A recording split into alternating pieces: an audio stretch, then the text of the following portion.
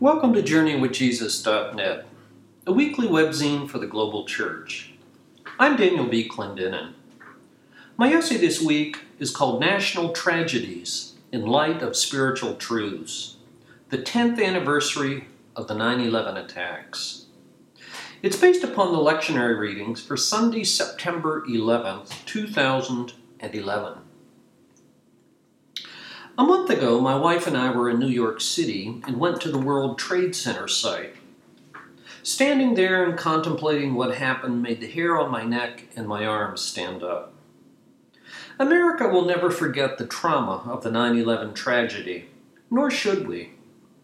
10 years later, people still remember where they were when they heard the news.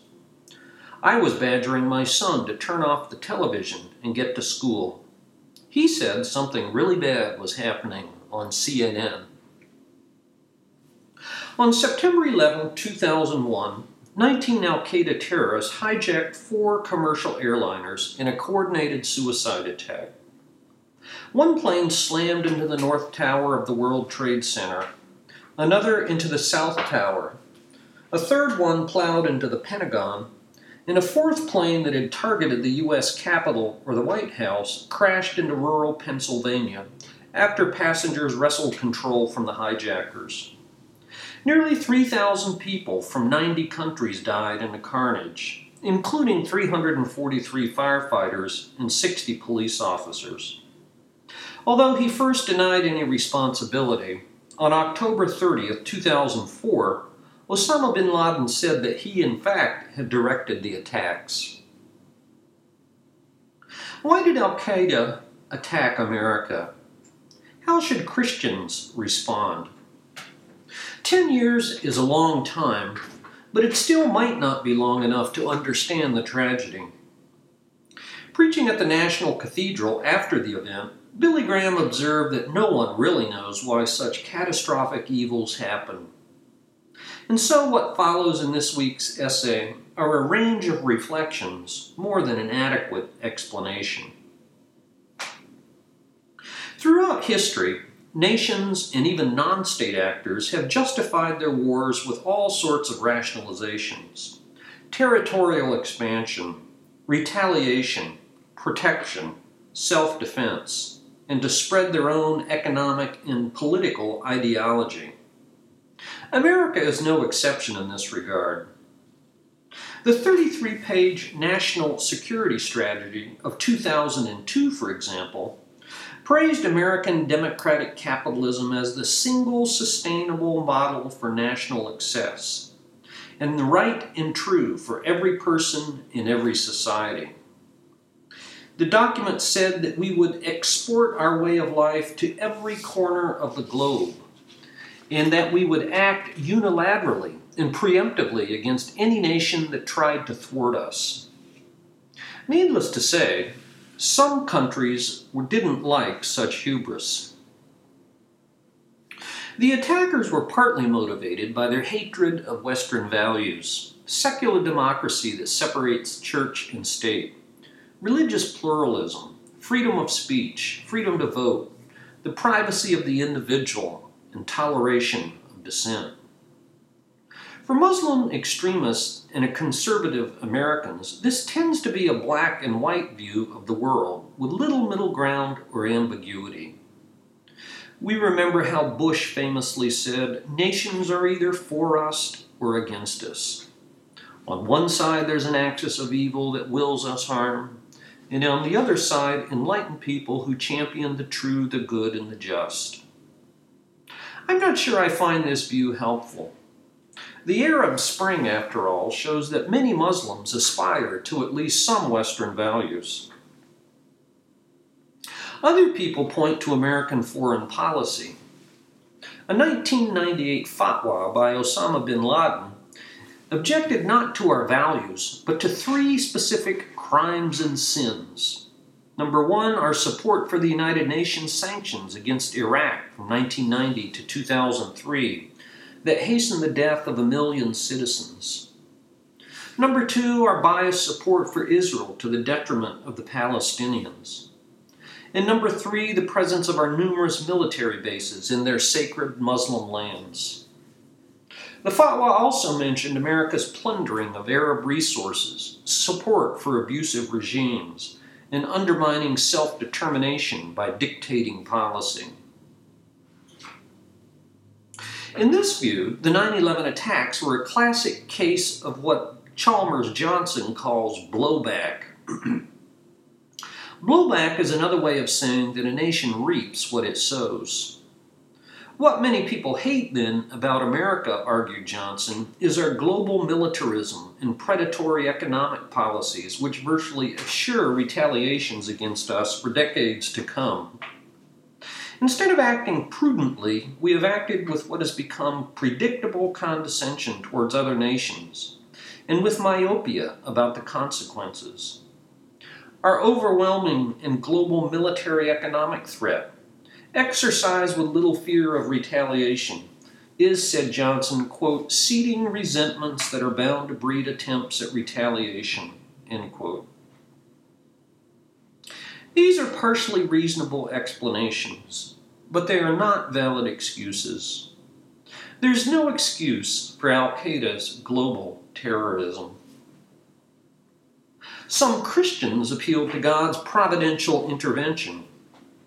Jerry Falwell infamously construed the 9/11 attacks as divine punishment for the wickedness of pagans, abortionists, feminists, gays, lesbians, the ACLU, and people for the American way. I point the finger in their face, said Falwell, and say, you helped this happen. Pat Robertson, a guest on the show, nodded in agreement, saying, well, I totally concur. In their view, America's policies aren't wrong because they're politically imprudent as a matter of practice. Rather, they're morally wrong as a matter of principle because they violate God's standards. The remarks of Falwell and Robertson are reckless and hateful. I'm uncomfortable with linking divine judgment and national disaster, whether for America or for any other nation. It's one thing to affirm that God acts in the history of nations, but quite another to claim to know exactly how, when, where, or why. And yet, having said that, no less than Abraham Lincoln once described the Civil War as God's judgment on American slavery. Christians face particular difficulties in deconstructing the attacks. The kingdom of God and the kingdoms of the world are different. Personal spiritual truths in the Bible do not translate into national public policies for a country. The Lutheran pastor Dietrich Bonhoeffer described this dilemma during the Nazi horrors. In a letter to Reinhold Niebuhr, he said that, quote, German Christians faced a terrible alternative of either willing the defeat of their nation in order that Christian civilization may survive, or willing the victory of their nation and thereby destroying civilization. In other words, the good of the gospel and the glory of a nation often collide. For if Jesus is Lord, then all the pharaohs and Caesars of the world are not Lord. Maybe America is somehow exceptional in the world? I think the answer is yes and no. In terms of economic, political, military, scientific, and cultural influence, America is unrivaled. In that sense, it's accurate to say that America is exceptional, although there's no reason to think that our exceptionalism will last forever, or that all of our influence is good. But since Christian identity is ultimately spiritual and not political or national, from a Christian point of view, America is no more or less exceptional in God's eyes than Iceland, India, or Iraq. The historian Rebecca Lyman observes that the early gospel developed in the context of Greek, Roman, and Jewish exceptionalisms, and has ever since been tempted to mimic rather than to subvert them. Of course, it's natural to love and take pride in your own country. But when it comes to geography, cultural, nation, and ethnicity, Christians are egalitarians rather than exceptionalists. We reject any and all forms of narcissistic nationalism. For us, there's no geographic center of the world, but only a constellation of points equidistant from the heart of God.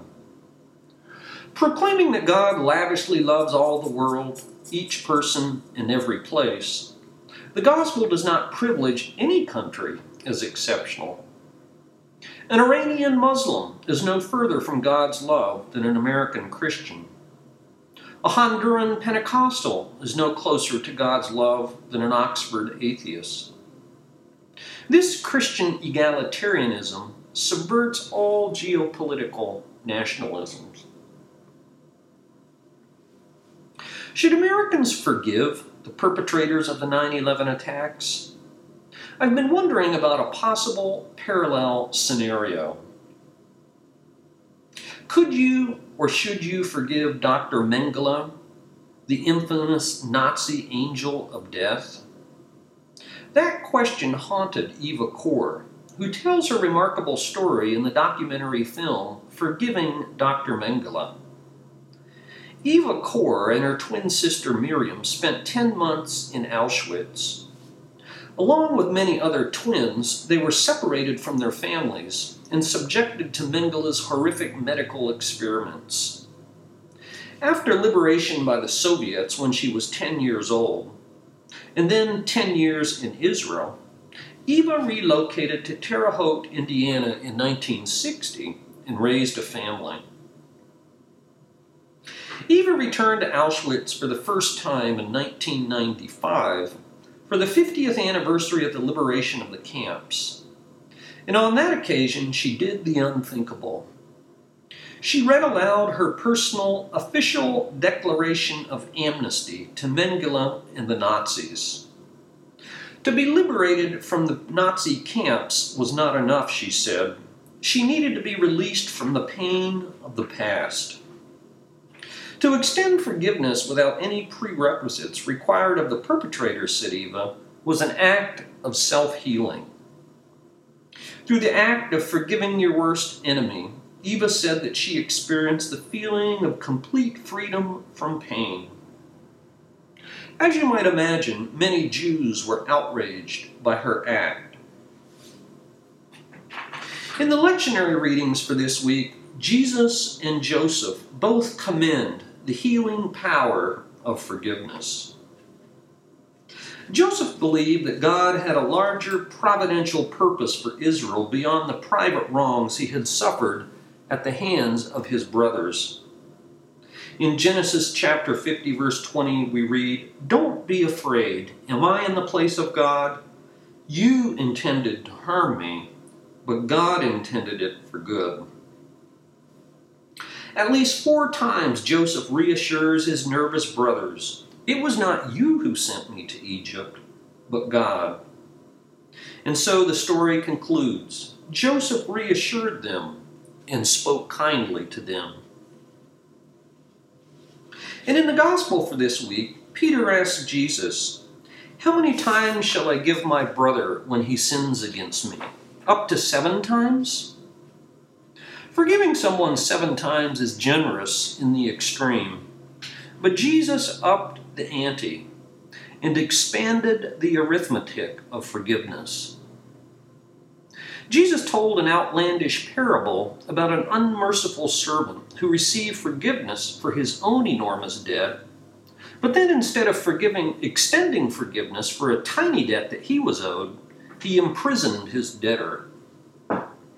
In the kingdom of God that Jesus announced, he instructed us to forgive not merely 7 times, but 77 times, or 70 times 7. The forgiveness that characterizes his kingdom is beyond calculation or comprehension. Jesus also linked receiving forgiveness to offering forgiveness. He established a law of proportionality. We can expect divine forgiveness in the measure that we extend human forgiveness. He says, "This is how my heavenly Father will treat each of you, unless you forgive your brother from the heart."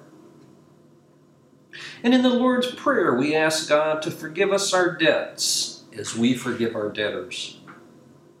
Our own sense of the need of forgiveness is the basis upon which we freely forgive others. We can only hope for ourselves what we lavish upon others.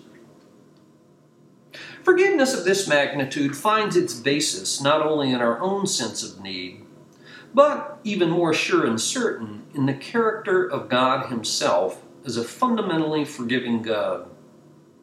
Paul writes in Ephesians 4:32, "Be kind and compassionate to one another, forgiving each other just as God forgave you." And in this week's epistle, accept one another just as God has accepted you.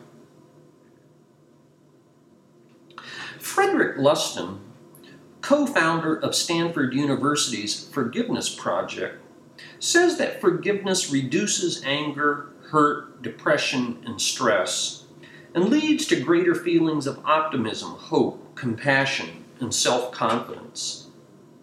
Luskin has conducted numerous workshops and research projects on forgiveness.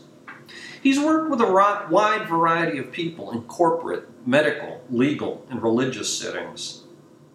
In his book, Forgive for Good, Luskin elucidates what Eva Kor experienced and what Joseph and Jesus taught, that in forgiving, we can become heroes instead of victims in the stories we tell.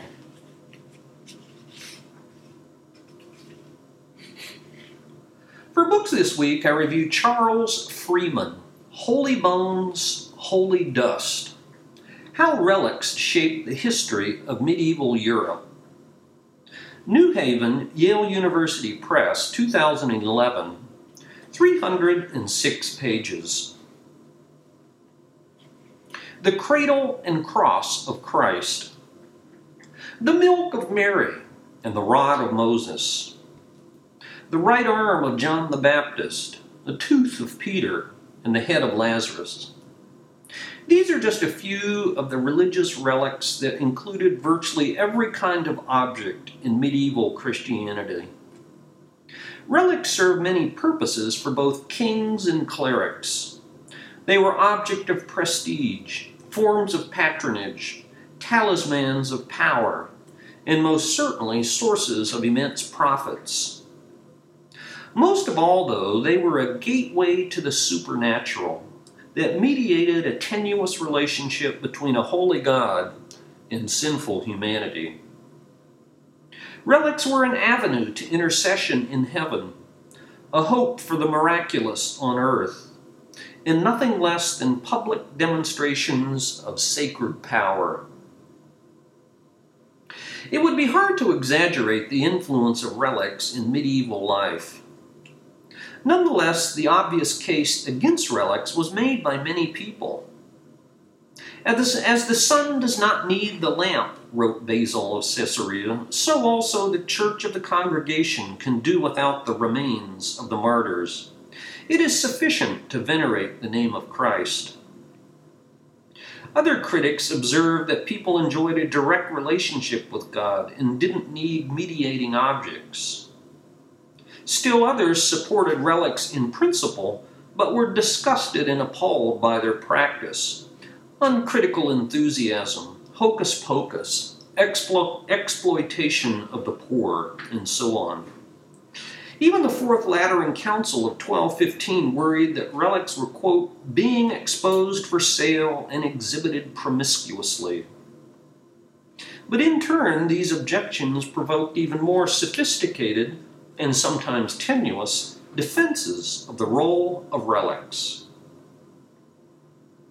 By the 16th century, complex forces produced a virulent iconoclasm among the Protestant reformers. Specific responses varied according to each town, but by the 1520s there began a systematic destruction of relics, images, sculptures, altarpieces, and wood panels. In Basel, Switzerland, for example, in 1529, town authorities destroyed relics in a public bonfire. To avoid chaos, other towns closed churches and hired craftsmen to disassemble the many forms of sacred sacrilege. John Calvin wrote his treatise on relics in 1543. Renaissance thinkers questioned the whole concept of the miraculous. The Catholic Church pushed back, of course, in the Counter-Reformation. Relics were far too deeply embedded in the practice of the ordinary laity to be erased. And after all, we read in Acts chapter 19 how handkerchiefs and aprons that had been touched by the Apostle Paul healed the sick and cast out evil spirits. The title of the book, Holy Bones, Holy Dust, by Charles Freeman. For film this week, we go to the continent of Africa and the country of Chad.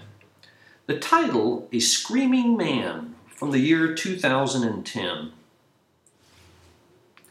Adam had been a pool attendant at an upscale hotel in Chad for 30 years. People nicknamed him Champ because of his own swimming exploits as a younger man. The pool has been my whole life, he says. But his crisp white pool uniform and the artificial calm of the swanky hotel belie bigger troubles outside the hotel. His friend and chef David is fired. His son Abdel replaces him as the pool attendant, and he himself is banished to the front gate in an ill-fitting uniform. When his wife complains of his brooding silence and says that he's changed, he observes, it's the world that's changed. And so the deeply personal then collides with the explicitly political when Abdel is mysteriously conscripted into the Chadian army to fight against a rebel insurgency.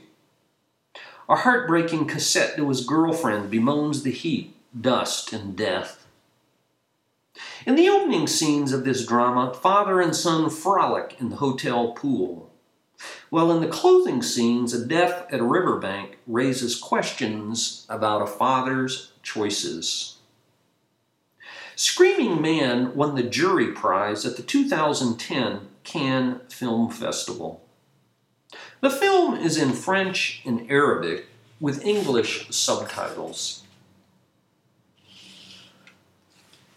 And finally, for this important Sunday, the 10th anniversary of 9/11, we've posted the famous peace prayer of St. Francis. St. Francis lived from 1182 to 1286. We really don't know the author of this classic prayer, and it was not until the 1920s that it was even ascribed to St. Francis of Assisi.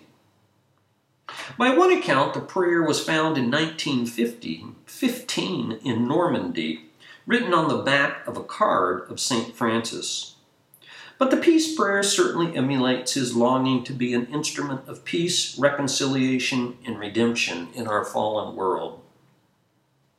And so we close with the poem, The Peace Prayer of St. Francis. Lord, make me an instrument of your peace. Where there is hatred, let me sow love. Where there is error, truth.